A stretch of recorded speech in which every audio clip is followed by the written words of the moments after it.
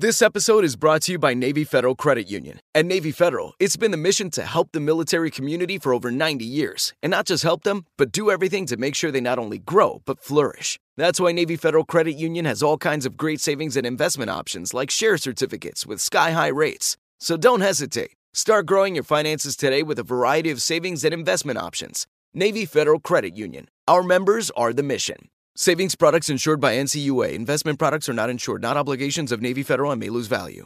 Looking to step up your Mother's Day flowers? The Home Depot has an idea. Let Mom's green thumb do some digging with colorful flowers, pots, and premium soils to bring out the most in her patios, walkways, and gardens. Right now, get Vigoro potting soil, just $8.97 for strong, healthy, vibrant plants indoors and outside. Shop our wide selection online and pick up your order in-store and give Mom the gift of a beautiful garden. Get Vigoro potting soil, just $8.97 at the Home Depot. How doers get more done. When you buy Kroger brand products, you feel like you're winning. That's because they offer proven quality at lower than low prices. In fact, we guarantee that you and your family will love how Kroger brand products taste, or you get your money back. So next time you're shopping for the family, look for delicious Kroger brand products, because they'll make you all feel like you're winning. Shop now, in-store, or online. Kroger, fresh for everyone.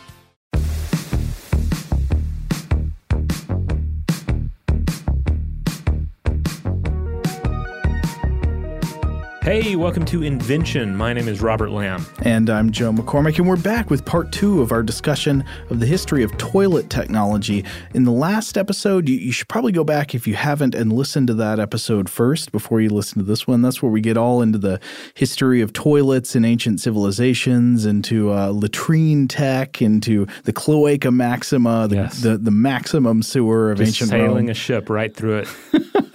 But today we're going to get more directly into the invention of the flush toilet. And I think we got to start off today by dispelling a common myth. That myth, and I've heard this like repeated in movies and stuff. It seems to be a thing people actually do think, is that the flush toilet was invented by a Mr. Thomas Crapper. Now, Crapper does play a role in the history of the toilet, but he is not its inventor by any means whatsoever. Right. Not even close. Yeah. Now, first of all, we can debate about what it means to have a flush toilet if we're going to be discussing the idea of its invention. I'd say by some definitions, since waste was like washed away by water, you could argue that some peoples of like ancient Rome and the ancient Indus Valley had flush toilets. But that's not usually what we mean when we say a flush toilet. We usually mean a device that automatically removes waste with a simple mechanism. It's not like a hole over a drain pipe in which you can pour water. It's not something that constantly has water running underneath it. It's a machine with a mechanical flushing action that doesn't need to be situated over like a flowing ditch or anything like that. And so there are a number of technologies that really need to be in place for this to come together. Like your plumbing technology has to reach the appropriate level of advancement before you can attach a toilet a modern flushing toilet to the scenario. And make it practical, yeah. And right. This is going to be a big problem with the earliest models of the flush toilet. So to see one of the probably the first real flush toilet in the sense we mean, but an impractical early model, we need to meet a poet. And I think that it is appropriate that the first real flush toilet was created by a poet. We mentioned him in the last episode. Enter Sir John Harington. So Sir John Harington was an English courtier and an author who lived from 1560 or 1561 to 1612. And his life story is that his father had repeatedly sort of married up into royal circles. First, his dad married one of Henry VIII's illegitimate daughters, and then later his father married a woman who served Queen Elizabeth I before she was queen. And this seems to be what led to Queen Elizabeth, becoming John Harington's godmother, though apparently Little John Harrington was a troublesome godson. He was prone to writing on embarrassing and morally impure subjects that repeatedly got him in trouble with the crown.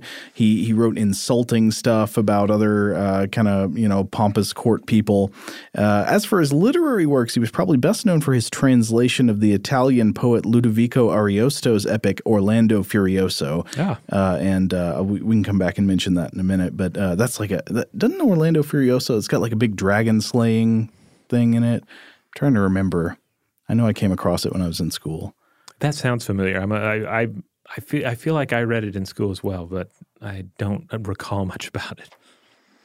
But at any rate, this Harrington guy, that sounds a little bit like he was kind of a brat. Yeah, a little bit. Well, I mean, so he wrote these poems and epigrams, and you can find these online. I don't know, maybe something's lost in the mix here, but if this guy considered himself a poet first, I really hope his toilets were good.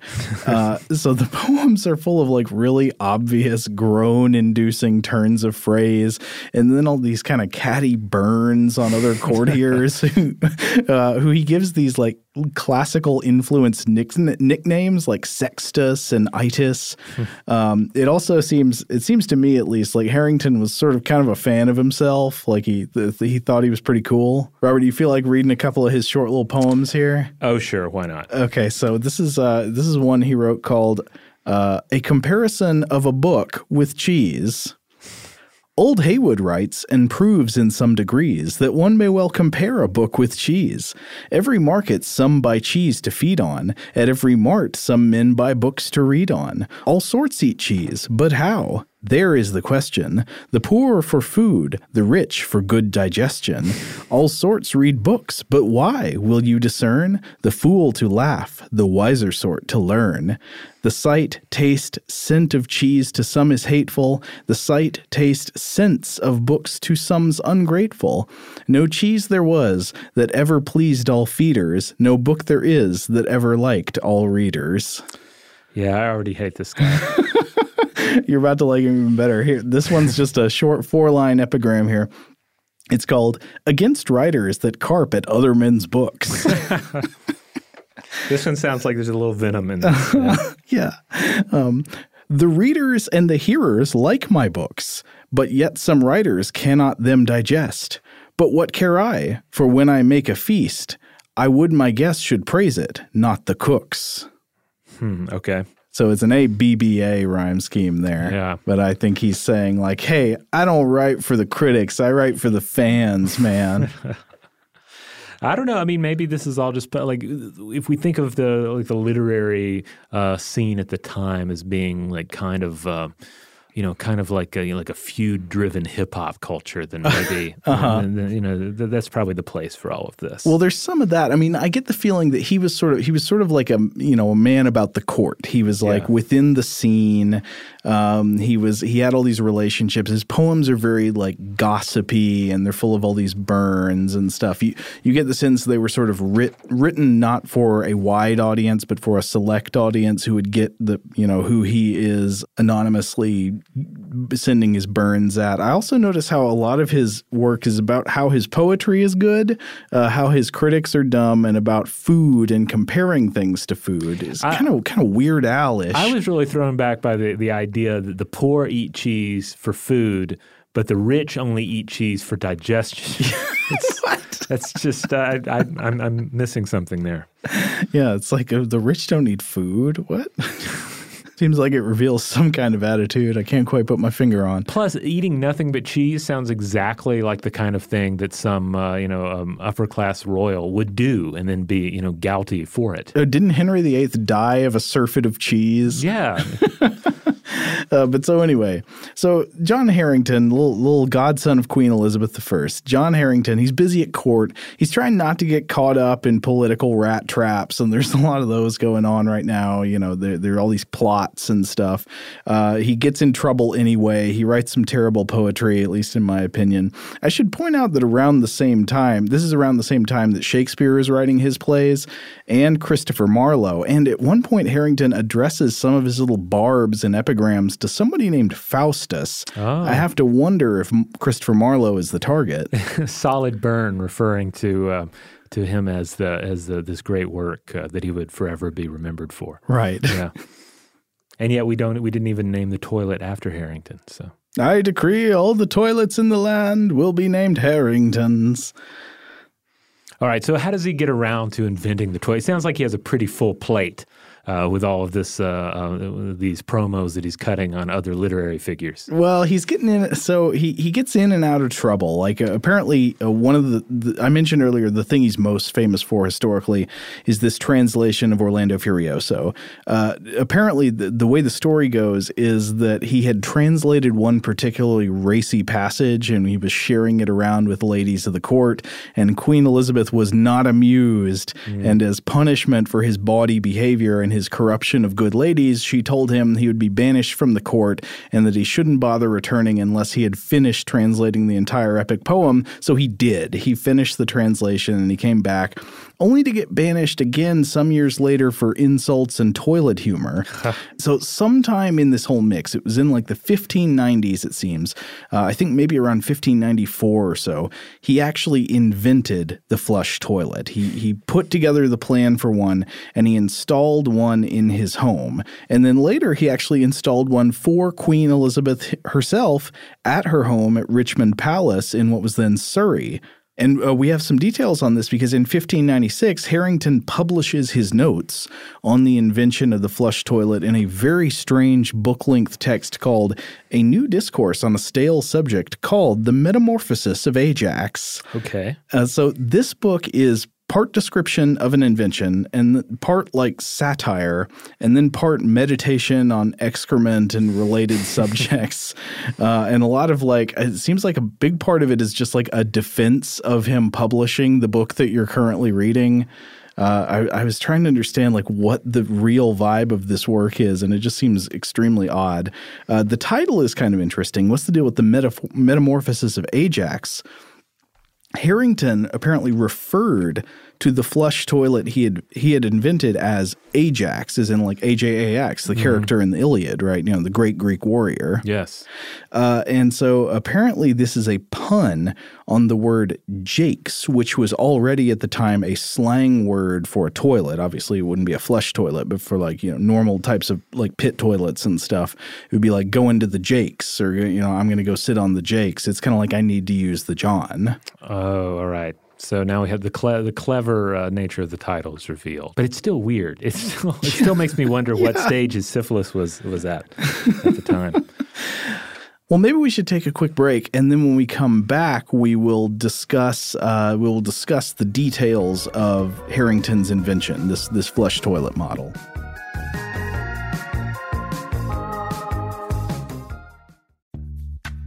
Snag a Job is where America goes to hire, with the deepest talent pool in hourly hiring. With access to over 6 million active hourly workers, Snag a Job is the all-in-one solution for hiring high-quality employees who can cover all your needs. On demand, temp to hire, part-time or full-time. You name the position. Warehouse worker, retail associate, grocery store clerk, fitness trainer, baker, stylist, bellhop, podcast producer. Yeah, Snag a Job's got a worker for that. With our easy-to-use platform, you're able to seamlessly post and fill available positions quickly with a dedicated customer support team to provide all the help you need along the way. Kind of nice knowing you have a talent pool like that in your own backyard, right? Snagajob is the partner you need to keep your business running smoothly. So visit snagajob.com or text snag to 242424 to talk to an expert. Snagajob.com, where America goes to hire. This episode is brought to you by Navy Federal Credit Union. At Navy Federal, it's been the mission to help the military community for over 90 years. And not just help them, but do everything to make sure they not only grow, but flourish. That's why Navy Federal Credit Union has all kinds of great savings and investment options like share certificates with sky-high rates. So don't hesitate. Start growing your finances today with a variety of savings and investment options. Navy Federal Credit Union. Our members are the mission. Savings products insured by NCUA. Investment products are not insured, not obligations of Navy Federal and may lose value. Okay. I love Walker Hayes. He's amazing. He's so fun, such a great entertainer. And that's why I'm so excited that JCPenney and country music singer-songwriter Walker Hayes are partnering together on a new limited time men's collection for the everyday guy. The Walker Hayes for JCPenney collection is an upbeat playlist of instant classics with laid-back appeal and down-home vibes. As a dad of 7 kids, he knows exactly what fathers want and need when it comes to their style. This collection reflects his casually cool styles with outdoor-inspired details and versatile colors. Perfect for the guy living the t-shirt life or someone wanting some fresh options that feel just as good. It's easy to wear, affordable styles that celebrate the ultimate family man, along with the quality, durability, and sensibility dads appreciate. Available online Saturday, May 4th at jcp.com and in-store Thursday, May 16th, just in time for Father's Day. Limited time only. JCPenney, make it count. All right, we're back. So we have a bratty, privileged court poet who has managed to invent, well ahead of its time, a flushing toilet. Yeah, and wrote a book about it. He calls it Ajax. I do like that name. I mean, even though it's kind of a groan-inducing pun, a lot of what he seems to be doing is like groan-inducing humor. Mm-hmm. Nevertheless, I like the idea of the toilet being Ajax. It's this Achaean hero. Mm-hmm. So he's working on his water closet device. We should say that the water closet device that he made, the Ajax, it no longer exists. There aren't any like models you can find. I like to imagine it was dismantled and its parts used to make gifts for the French royal family. There aren't any today, but there are like replicas based on the description. And if you see one of these, it's like a huge 2-level wooden box that looks sort of like an upright piano. And the box hides its inner workings inside these wood panels. Basically has 2 major parts. It's got a bowl that you do your stuff in. You poop in the bowl, and then it's got a hole in the bottom of the bowl leading to a drainage pipe. And this drainage pipe could go wherever. At the time, of course, there was not like a organized plumbing and sewage system, so it would probably be going into like a pit, like a cesspit. And then above that, you've got a cistern that stores water, just like on the back of not exactly, but much like on the back of like a modern Western toilet. You've got a cistern where the flushing water is stored. The bowl itself was waterproofed with pitch and wax and resin. And so when you want to use the toilet, what you do is you lift a handle to release the stopper on the cistern above. So the cistern's got water on it. You release the stopper, and this floods the bowl with water from the cistern.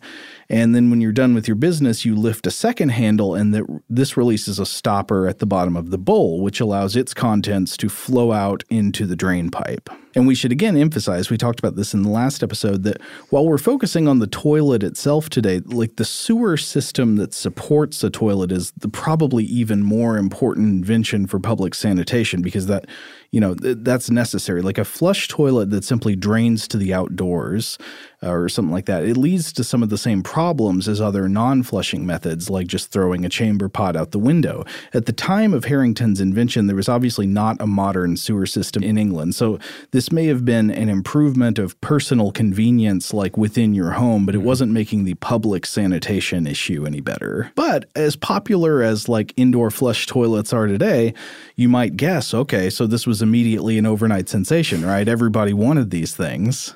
And that's simply not the case. No, not at all. So we only have evidence that Harrington ever built 2 of them. He built the one for himself and the other one for Queen Elizabeth. And this is probably so there are some serious problems with its design, right? First, each flush required a ton of water. Like it required about 7.5 gallons or 28 liters of water every single flush. Mm-hmm. And you'd have to find some way, because they didn't have indoor plumbing at the time, you'd have to find some way to constantly refill the cistern with water if you wanted to keep flushing, maybe manually with buckets or something. I don't know. And then, so of course, that's troublesome work. And then a workaround, of course, that Harrington suggested is that, maybe people could just keep using the toilet without flushing it until it was so piled up that it was absolutely necessary. Oh, kind of if it's yellow, let it mellow. If it's brown, flush it down situation. Yeah. Except he suggested, maybe you might want to let like 20 people poop in it before you flush because it's just a lot of water. It's a lot of water. You got to carry that water up to the thing. This obviously just wasn't the most beautiful option. I'm sure Queen Elizabeth was not a huge fan of just letting the poop pile up in there. So it was also also obviously expensive to have one of these things.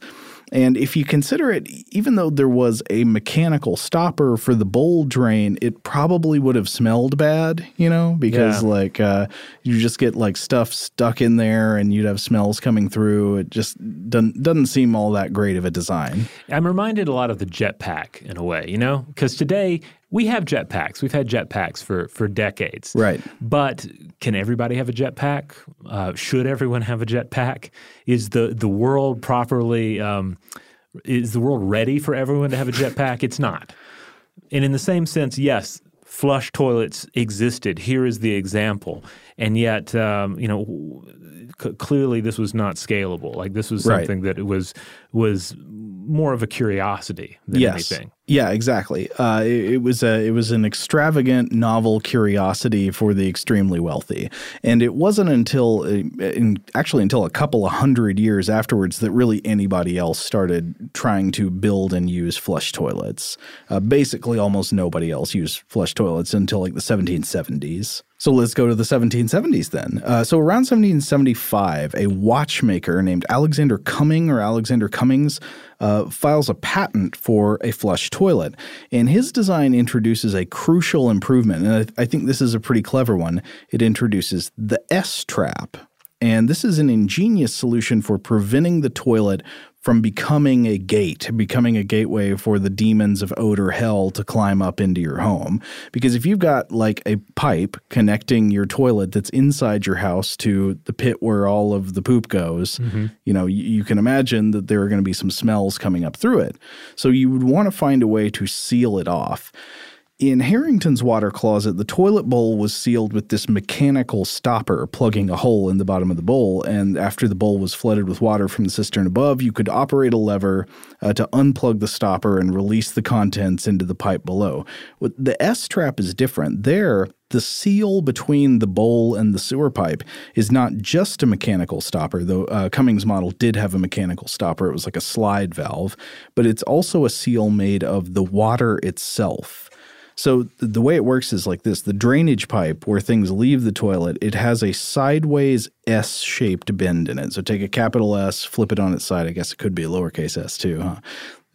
You flip it on its side, and then it's always going to be filled with water in the lower part of the bend, right? So the reservoir of sitting water there in the bottom of the sideways S-shape forms this perfect natural seal that prevents sewer gas from escaping up the pipes into your home. And so S-traps like this are still used today in modern drains and drains for sinks and toilets. And so here's some toilet news you can use.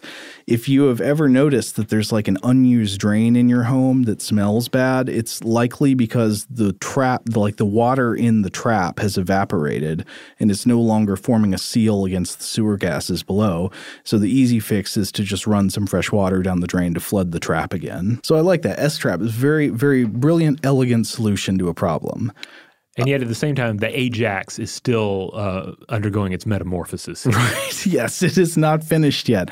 The Ajax is still a kind of clunky, unwieldy figure, kind of like the Ajax of well, I guess I'm trying to remember. I think of Ajax as kind of like big and buff and clunky. He was kind of graceful too, I guess. I'm not really remembering what Ajax, what his main contribution was. Well, he's like a great warrior. He's one of the... Oh, well, they all are. Right, of course. But he, at the end, he gets into the argument with Odysseus about the armor, and then I think he loses the debate, and then he falls on his sword because I think Athena drives him mad or something. I don't know. Tensions were running pretty high, and the gods were involved. I got to go back and read the Iliad again, I guess. But anyway, so we're talking about the Ajax machine. So there were some, even though you've got the S-trap, there were some kinks in Cummings' design that were worked out in later models by other inventors. Like one problem was apparently that it had a sliding valve. So you imagine it's got a valve at the bottom of the toilet bowl that, it's different than most of the toilets we see today because it actually had like a lid that would close on the bottom. Yeah. And this was like a sliding thing. And this was a problem because, of course, it could get gross and gunky. gunky. Yeah, like one of the most beautiful aspects of the modern toilet is that there are no moving parts coming into contact with fecal matter if you're using it correctly. Exactly. Yes, that's a very good point. So it could get gross and gunky, and it could freeze, and that's not good. So this was later improved by being replaced with a downward opening flap valve, and the patent for this innovation went to a water closet installer and inventor named Joseph Bramah, though I think there might be some disagreement about whether Bramah himself actually invented this, flap modification, but he held the patent for it. And then this model, the Bramah model, became popular and basically remained popular for those who could afford it until the mid-20th century. And it spread around this did become like a kind of a sensation. Yeah, this was the version of the technology that really spread and became a truly popular way to poop.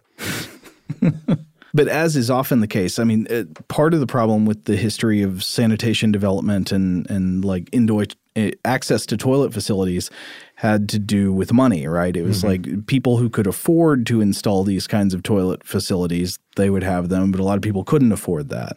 Yeah, like it often reminds me of the fancy garbage can scenario. Like how much are you willing to pay for the thing in which you are going to put trash? Right. When a simpler model will do the job, Yeah. For many people, the idea of a flushing toilet was just ludicrous for a number of reasons, most of which were financial. But I think one of the big things that helped push toilet technology along was the development of sewer infrastructure to support it that made it not just a thing that's nice to have, not just a more aesthetically pleasing way to have a home, but also a major part of public health. And so like in the mid-19th century in London, for example, it's a good example because London's getting very crowded. You've got the Industrial Revolution.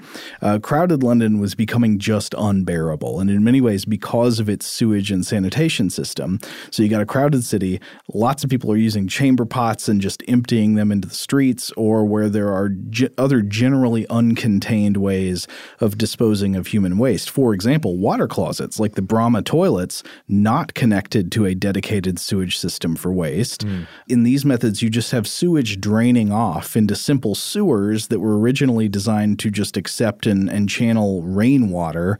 And of course, then these sewers would later become sources of drinking water for other people, or the sewage would just end up in the River Thames and other water sources. So in this period, the city and the river just stank. Supposedly it was awful. Like in 1850, the English magazine Punch published the cartoon I've got here of what was supposed to be like a close-up illustration of what a drop of water from the Thames must look like. And basically, it's full of it's got skeletal murder clowns, and it's got this snapping turtle with big hug arms, and it's got a Hieronymus Bosch-type Birdman from Malabolga. It's just like crazy. I wish political cartoons were still this creative instead of just being like some caricature of, like an ugly guy that has like taxes written on him. But anyway, the point it's making is that, hey, we've got a problem. The river that runs through the middle of our city is becoming absolutely filthy. And, of course, during the first half of the 1800s, there were we've talked about on Stuff to Blow Your Mind before, frequent cholera outbreaks, all over the place, and whenever there's like crowded human civilization, but they were frequently going on in London. We did an episode about this epidemiological history in an episode of Stuff to Blow Your Mind on miasma theory that you can go and check out. But the short story there is that a surgeon named John Snow in mid-19th century London eventually showed that the cause of these cholera outbreaks was the consumption of unclean water, which was tainted by mixing with sewage. And in the summer of 1858, all this septic horror culminated in this event that is known in history as the Great Stink, or the Great Stink of London, when the foul odor of the Thames in the city was just overwhelming. A commonly cited story about this period is that members of Parliament were so panicked to get rid of the stink, they doused the curtains of their chamber in chloride of lime to try to counteract the smell. It's almost like, we'll just huff some chlorine and see if that wards puts it away. But pretty soon after this, Parliament authorized the construction of a new sewer system. And of course, that's like classic politician issues, right? Like there's a major public problem and then nothing gets done about it until it like personally affects them. Mm-hmm. Until you're actually dousing your drapes with chlorine. But of course, the installation of the sewer system was a great thing for England. During the 1860s and 70s, there was this engineer named Sir Joseph Bazalgette.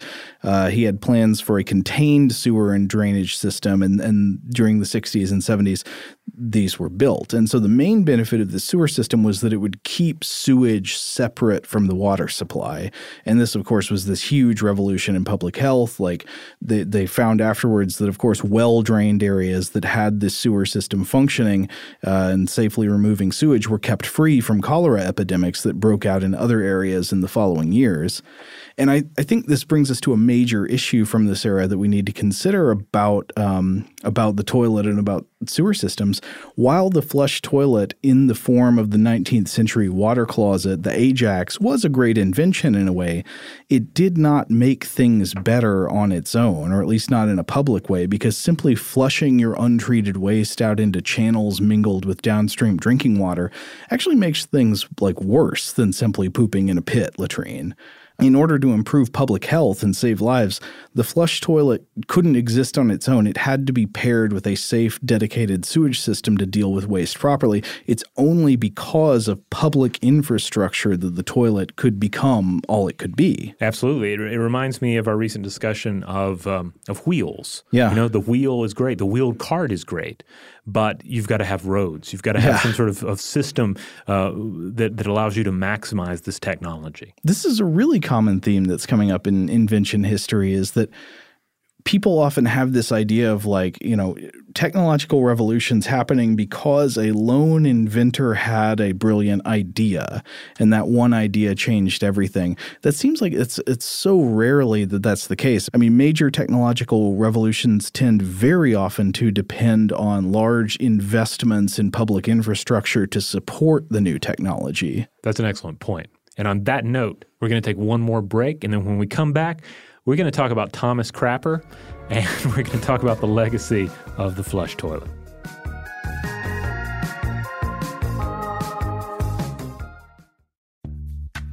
Snag-a-Job is where America goes to hire, with the deepest talent pool in hourly hiring. With access to over 6 million active hourly workers, Snag-a-Job is the all-in-one solution for hiring high-quality employees who can cover all your needs. On demand, temp to hire, part-time or full-time. You name the position. Warehouse worker, retail associate, grocery store clerk, fitness trainer, baker, stylist, bellhop, podcast producer. Yeah, Snag-a-Job's got a worker for that. With our easy-to-use platform, you're able to seamlessly post and fill available positions quickly with a dedicated customer support team to provide all the help you need along the way. Kind of nice knowing you have a talent pool like that in your own backyard, right? Snag-a-Job is the partner you need to keep your business running smoothly. So visit snagajob.com or text snag to 242424 to talk to an expert. Snagajob.com, where America goes to hire. This episode is brought to you by Navy Federal Credit Union. At Navy Federal, it's been the mission to help the military community for over 90 years. And not just help them, but do everything to make sure they not only grow, but flourish. That's why Navy Federal Credit Union has all kinds of great savings and investment options like share certificates with sky-high rates. So don't hesitate. Start growing your finances today with a variety of savings and investment options. Navy Federal Credit Union. Our members are the mission. Savings products insured by NCUA. Investment products are not insured, not obligations of Navy Federal and may lose value. Okay. I love Walker Hayes. He's amazing. He's so fun, such a great entertainer.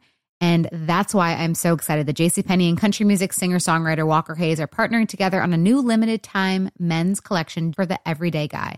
The Walker Hayes for JCPenney collection is an upbeat playlist of instant classics with laid-back appeal and down-home vibes. As a dad of 7 kids, he knows exactly what fathers want and need when it comes to their style.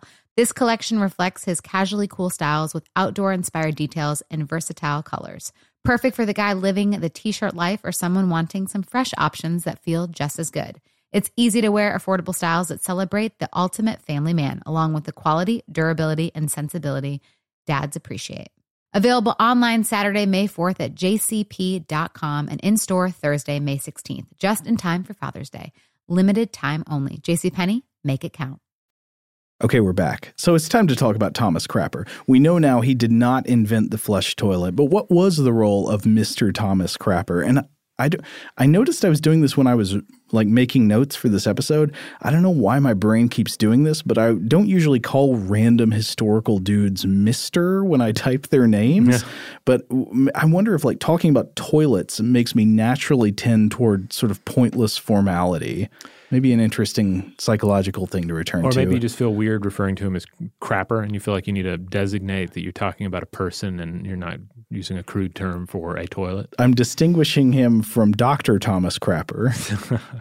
All right, well, Thomas Crapper enters the picture in the 1860s, and basically what he does is he redesigns and supplies high-end plumbed-in products. So we're talking the likes of the cast-iron bath shower combo, elaborate shower screens, cast-iron pedestal wash bins, he installs some extra mirrors, hot and cold mixture taps. He improved the S-bin plumbing trap that we talked about in the 1880s and invented the U-bin plumbing trap. But this is all part of it's not just one plumber going around doing all this. He founded Thomas Crapper and Company in London, a sanitary equipment company, and he held 9 patents, 3 for water closet designs, such as the floating ball cock inside the toilet tank. But he didn't actually patent a toilet. So we have to double down on what we said earlier. Not only did he not invent the toilet, he didn't even reinvent the toilet. But he did improve upon some of the details of the design. Yeah, his major role seems to be more a case of owning a business and practicing good branding than of actual invention. Everywhere around the world, people will associate my name with toilets. And apparently this happened because you'd go and look inside toilets in Great Britain and they'd just say crapper in them. Yeah. And this helped lead to people calling the toilet a crapper in a vulgar way. Though you're probably now wondering, Thomas Crapper, is his name and association with the toilet the origin of the term crap, meaning human excrement? Before I looked this up, I was thinking, well, maybe it is. Maybe the term comes from his name and his association with the toilet. Because it would seem a huge coincidence, right? That this guy who made his money off of the toilet would be named Crapper. Actually, it just is a huge coincidence. The word crap does not come from his name. So the word crap comes in English. It comes from originally the Old French crappe or crappe, from the Middle Latin crappa, words meaning something like siftings or chaff. And so the original use of the word crap in English refers to things dropped or cast away or discarded. So you can see why this might come to mean excrement, right? It's the thing you throw away or shed. Okay. So when we're using the word now and we're referring to our stuff as our crap, that is actually the more authentic use of the word. Kind of, yeah. It's the stuff that could be, it's execrable. Yeah, I left all my crap at the hotel. Well, I've got to go back for that. That's the authentic use of crap. Well, I don't know. If you really want it back, then maybe it's not crap. Though I guess you're just being cynical there. You know, it's all crap. I could lose it all. It doesn't matter. Funny enough, this also seems to be very similar to the etymology of another English word, which comes from the Anglo-Saxon skitan, in turn from the Proto-Germanic skit, meaning to cut or shear or split. In other words, to separate from the body. And just because this sent me down a rabbit trail that I ended up finding interesting, the root of the English word science is also apparently somewhat related here. So the word science comes from Latin scientia or scientia, knowledge, and from scire, or to know, which in Latin is probably derived from the Proto-Indo-European, which of course is the granddaddy language of many languages around the world, ski or sky, meaning to cut or separate, because I think the logic of this word is when you know things, you separate fact from fiction. You separate truth from falsehood. And so knowledge and science is sort of metaphorically a cutting and separating process. Another one of these wonderful examples of abstract words in language with concrete metaphorical roots. But anyway, whether you are crapping or sciencing, some part of you is cutting away and separating. All right, well, let's get to the modern toilet then. Let's get to the modern Western flushing toilet. Okay. What are we dealing with here? Now, there, of course, are plenty of different designs for like what you do when it's time to use the toilet, right? And we can talk about those as we go on. But one of the features that I think many modern toilets can really boast about that's really cool is that they don't bother with solid valves at the bottom of the bowl. Yes. Some do, like some airplane toilets do. Right. Yeah, but that's a whole different kettle of fish. We'll have to come back to airline toilets and space toilets in the future. Right. Instead, in a lot of these modern toilets, it's all just water and pipe design, making use of the physics concept of a siphon. So, Robert, have you ever made a siphon? Oh, yes, of course. Yeah. Every time I use a drinking straw. Oh, exactly. Yeah. So like, of course, a siphon, like you can put one bucket up on a counter and another bucket down on the floor. And you can, like, if you put a hose between them and you start sucking water up into the hose from the top one and then put the bottom of the hose in the bottom bucket, it'll drain all the way down, even though the water has to go up into the hose from the top bucket. Yeah, I feel like if you've ever spent enough time playing with like one of those cheap yard swimming pools and a hose as a child, you probably did this. Yeah. So in the most common model of like the modern Western toilet, there's always water sitting in the bowl. And the evacuation pipe where the stuff goes away from the bottom of the bowl, it curves up when it leaves the bowl. It curves up higher than the water level within the toilet before snaking back down under the floor. And this keeps the water sitting in the toilet without draining out when it's not being flushed. And it also forms a type of S-trap to block sewer gases from escaping into the house. So then when it's time to flush, water from the cistern is released down into the bowl. This raises the water level above the bend in the pipe, which of course causes the water to begin draining down into the lower part of the pipe, which sucks all the contents out of the bowl by the siphon action. And something about me just finds this a really beautiful and elegant solution. I love the fact that the toilet doesn't need to have a trap door or anything like that in the bottom of it. It's just a correctly shaped pipe. Absolutely. And again, we should thank the universe every day that is the case. Yeah. And so another thing, of course, is that there are other components. Like you could talk about how the cistern tends to work in a toilet with the cistern. It tends to have components like a float, which is designed to measure the right amount of water to allow into the cistern. Like one of the things that Thomas Crapper held one of the patents for was the ball cock, right? Which floats up and it like trips a switch that says, hey, you can stop filling the cistern with water now because the water level has reached the right level. And there's all that kind of stuff. But the basic principles of the toilet, while we don't often think about them, once you see how it works, it's actually very simple. It's very elegant. It's a beautiful machine. Yeah, I will say that I'm not really a handy person at all, but I recently repaired the machinery in the tank of my toilet when something was off, and I was able to look up a video on YouTube, follow the instructions, make the repair myself, and I just felt like $1 million afterwards. It's a great feeling, isn't it? Yeah. Like fixing a water appliance. Yeah, but then also it's like you can see it all working. Like it all makes sense. You know, Yeah. when you can flush the toilet, watch these mechanisms move, watch the water level change. It's very, you can absorb it very easily. But as we talked about in the last episode, the toilet is not just a beautiful and elegant machine to admire from a design point of view. Of course, it does provide a ton of convenience in our lives, but also, as we said last time, the toilet saves lives. They say it again, toilets save lives. This is a life and death issue. This is a major, important technology that we need to improve access to all around the world. Yeah, I mean, we really have to stress the sanitation issues here. And it reminds me of another issue with waste and the spread of illnesses and parasites, especially hookworms. Mm-hmm. Hookworms being a parasite that can cause illness in humans, and these will typically be acquired in, say, a latrine field. Basically, parasites are acquired when bare feet come into contact with infected feces. They enter through the feet, and they make their way into the host's intestines, resulting in anemia, malnutrition.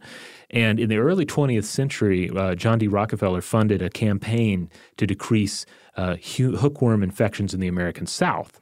And one of the key methods was to impose latrine pits of at least 4 feet, as microscopic hookworms can travel up to 4 feet in soil from a site of defecation. Yeah, and so this emphasizes again that like if you're not removing sewage to like a treatment facility or something like that, or there are all kinds of variables that come into play about how safe like a pit storage kind of thing can be. You want to keep it closed to prevent like flies and stuff from getting out, but also if it's not sealed off from the ground soil, if it's not dug deep enough, you can encounter problems as well. Now, I have to stress that I do really love my current plumbing situation.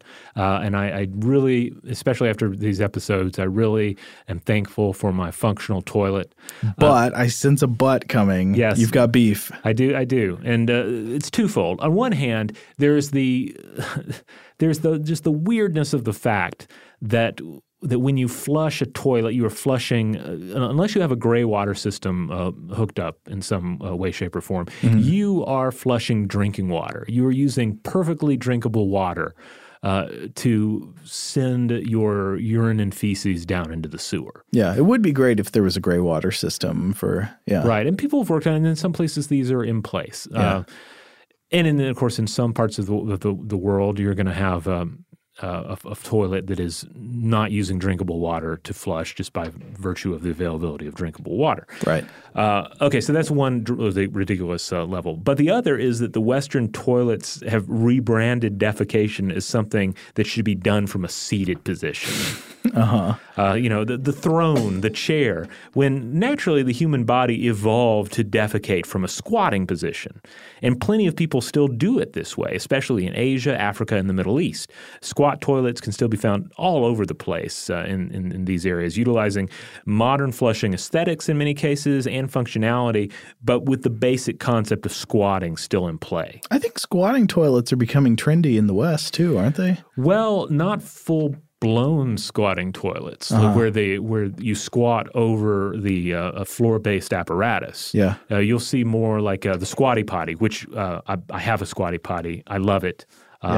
But it allows you to essentially use a Western throne toilet, but with more of a squatting posture, which again is what our bodies evolved to do. Likewise, you can get some toilet seats that have room for your bare feet to rest on, so that you can squat over that. I've never used one of those, but I'm interested because that's basically how my son likes to use a toilet. So so maybe that's what I need to get him down the line.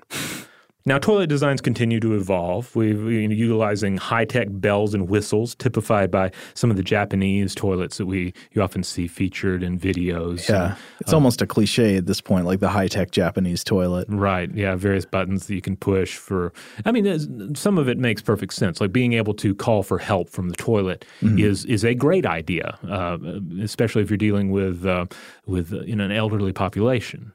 One thing I've seen that I thought was kind of interesting was I believe this was Japanese, but I'm not positive, but it was a toilet that has a built-in sort of like noisemaker. Yes. There's, of course, a common cultural phenomenon of people being embarrassed about the sounds they make when they're on the toilet in a place where people can hear them. Right. So if you're in a public bathroom, in a stall or something, you're using a toilet, people will often just continuously flush the toilet because it's loud, and that covers up the sounds of what they're doing. But that also wastes a lot of water. You don't need to do that. So a way around that is you can help accommodate people's sense of embarrassment and modesty without wasting all the water by just having a loud flushing sound play when you press a button. Well, I think the Romans might have been onto something here with having live music in the toilet. Maybe we should go that route. Maybe not live music, but maybe just piped in like loud rock music. Maybe that'll be better for everybody. You'll save money.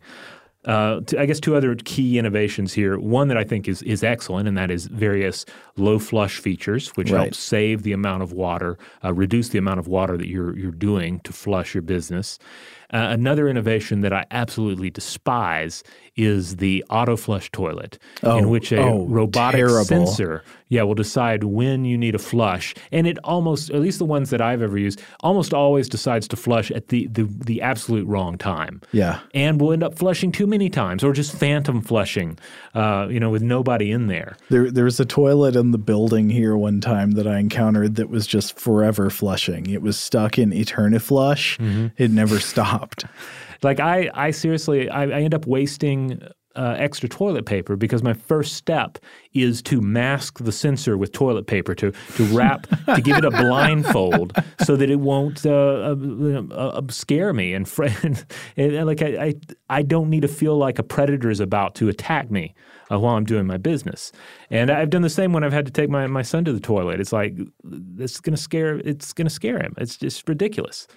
So I mean, it's a great idea ultimately, but I think the sensor technology is not quite there. Are you the person who keeps vandalizing the auto toilets in our building? There's no need to vandalize them. I want to stress that. Because people do literally take them apart. Yeah, but there's no need to do that. You can just wrap some toilet paper around their sensor, blindfold the toilet, and it'll be fine.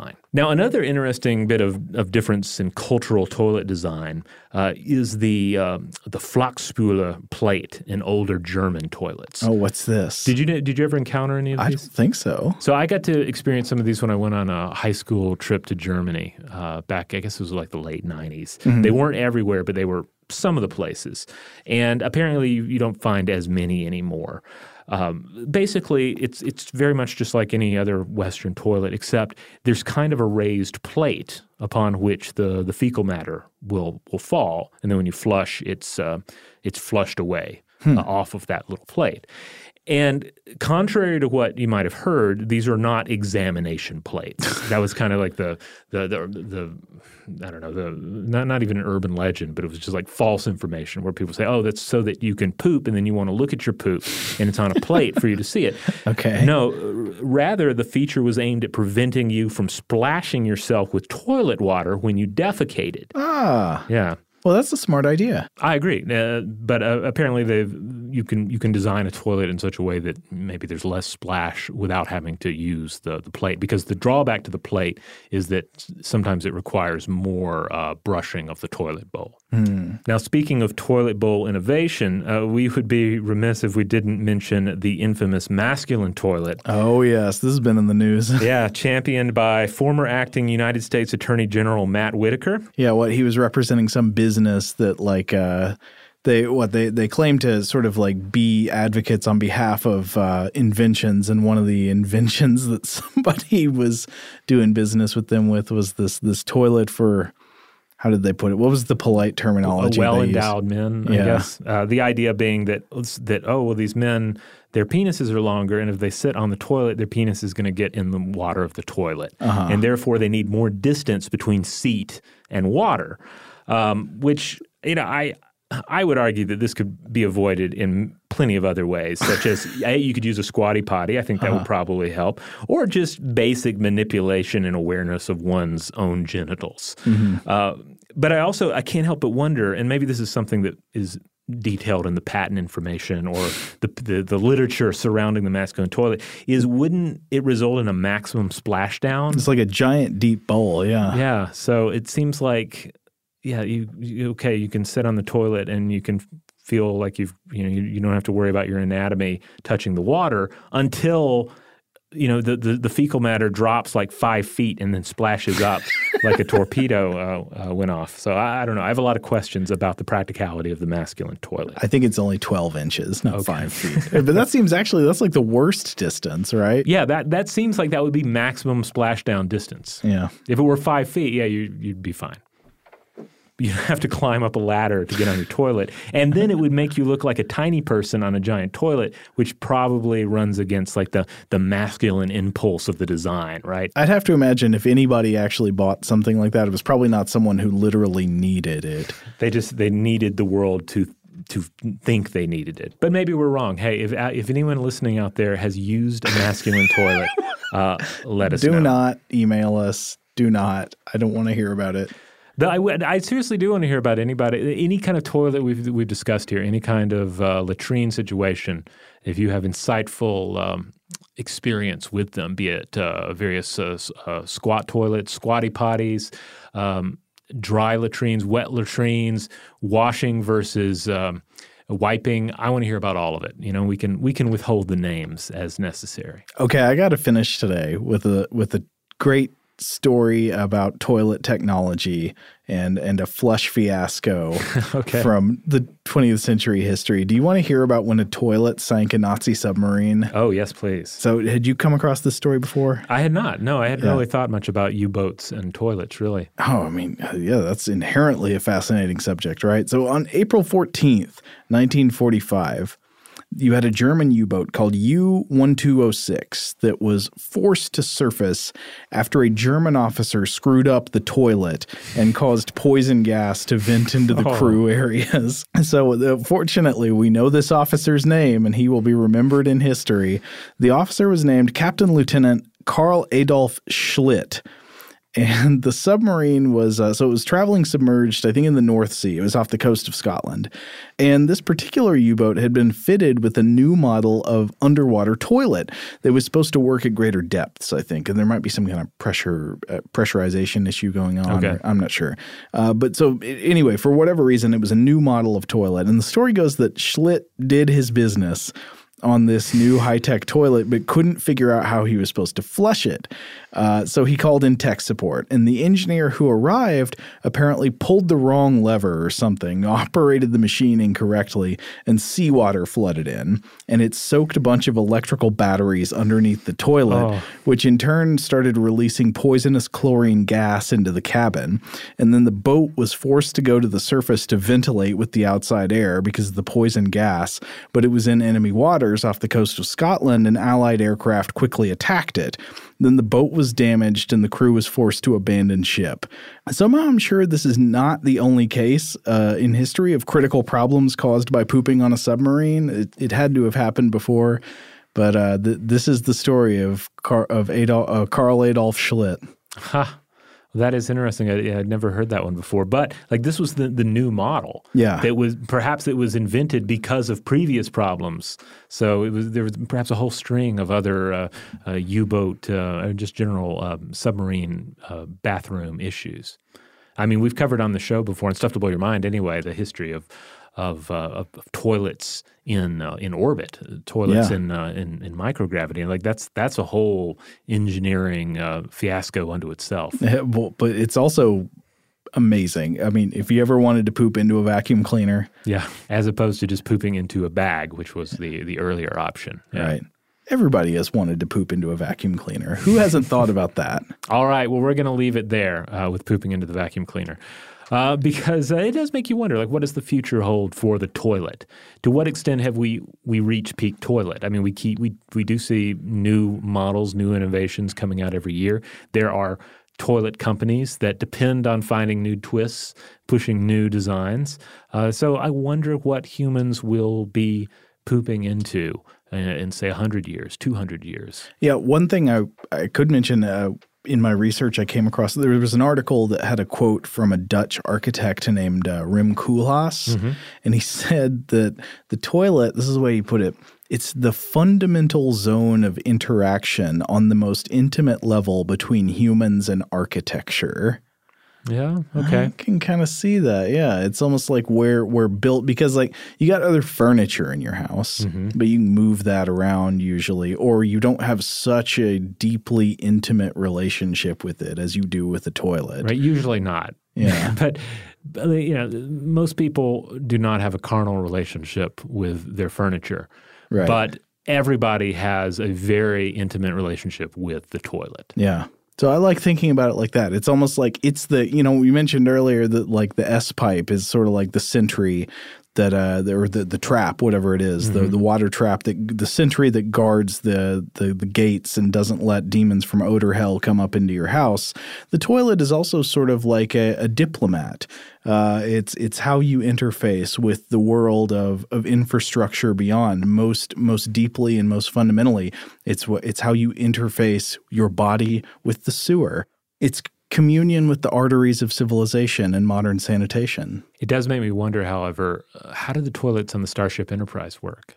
Do you think they're like teleporter based? Well, I would guess that they probably just atomize the stuff and turn it into raw materials to be used in the what's it called? The stuff that what's it called? The replicator? Replicator, yeah. Okay, yeah. I mean, it's just atoms. Why not? Yeah, no problem with that. I mean, poop is unclean, but atoms aren't unclean. That's right. You reduce everything to its basic atoms, it's all good. And it only takes the energy of like 30,000 nuclear bombs. All right. Well, again, we'd love to hear from everyone out there if you have any insight on the evolution of the toilet technology across the ages, and indeed where it'll go in the future. Perhaps there is a wonderful treatment of science fiction toilets out there, and we'd love to hear about that as well. If you want to check out other episodes of Invention, head on over to inventionpod.com. That's where you'll find all the episodes. You'll find links out to our various social media accounts. If you want to talk about the show with other listeners and with us, you should look up Stuff to Blow Your Mind discussion module. It's a Facebook group, and really it's like the only thing I use Facebook for. I'll do some family photos for my own private stuff, but then as far as like sharing things on Facebook, I feel like I generally just share them there. So go there. It's a cool place. Let's see, what else? Oh, yeah, you can also buy an Invention merchandise if you want. We have our cool logo. You can get that on a shirt or on a sticker. And the best thing you can do is just simply make sure you have subscribed to the show and then rate and review us wherever you have the power to do so. Absolutely. Huge thanks, as always, to our excellent audio producer, Tari Harrison. If you would like to get in touch with us to let us know feedback on this episode or any other, to suggest a topic for a future, to tell us finally how to use the 3 seashells, or just to say hello, you can email us at contact@inventionpod.com.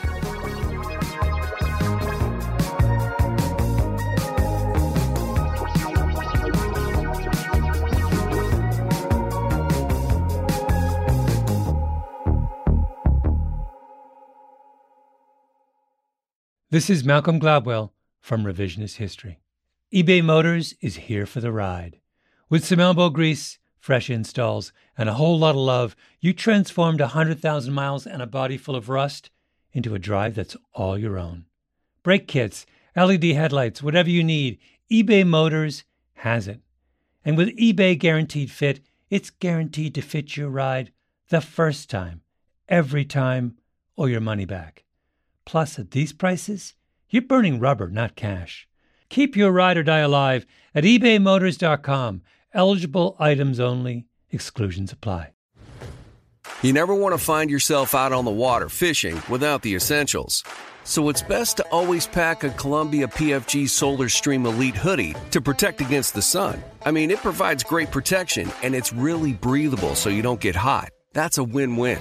Columbia PFG has a lot of great gear. So before you head out on the water, head over to Columbia.com/PFG to shop their performance fishing gear.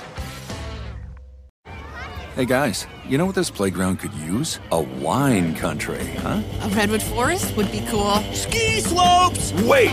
Did we just invent California? Discover why California is the ultimate playground at visitcalifornia.com.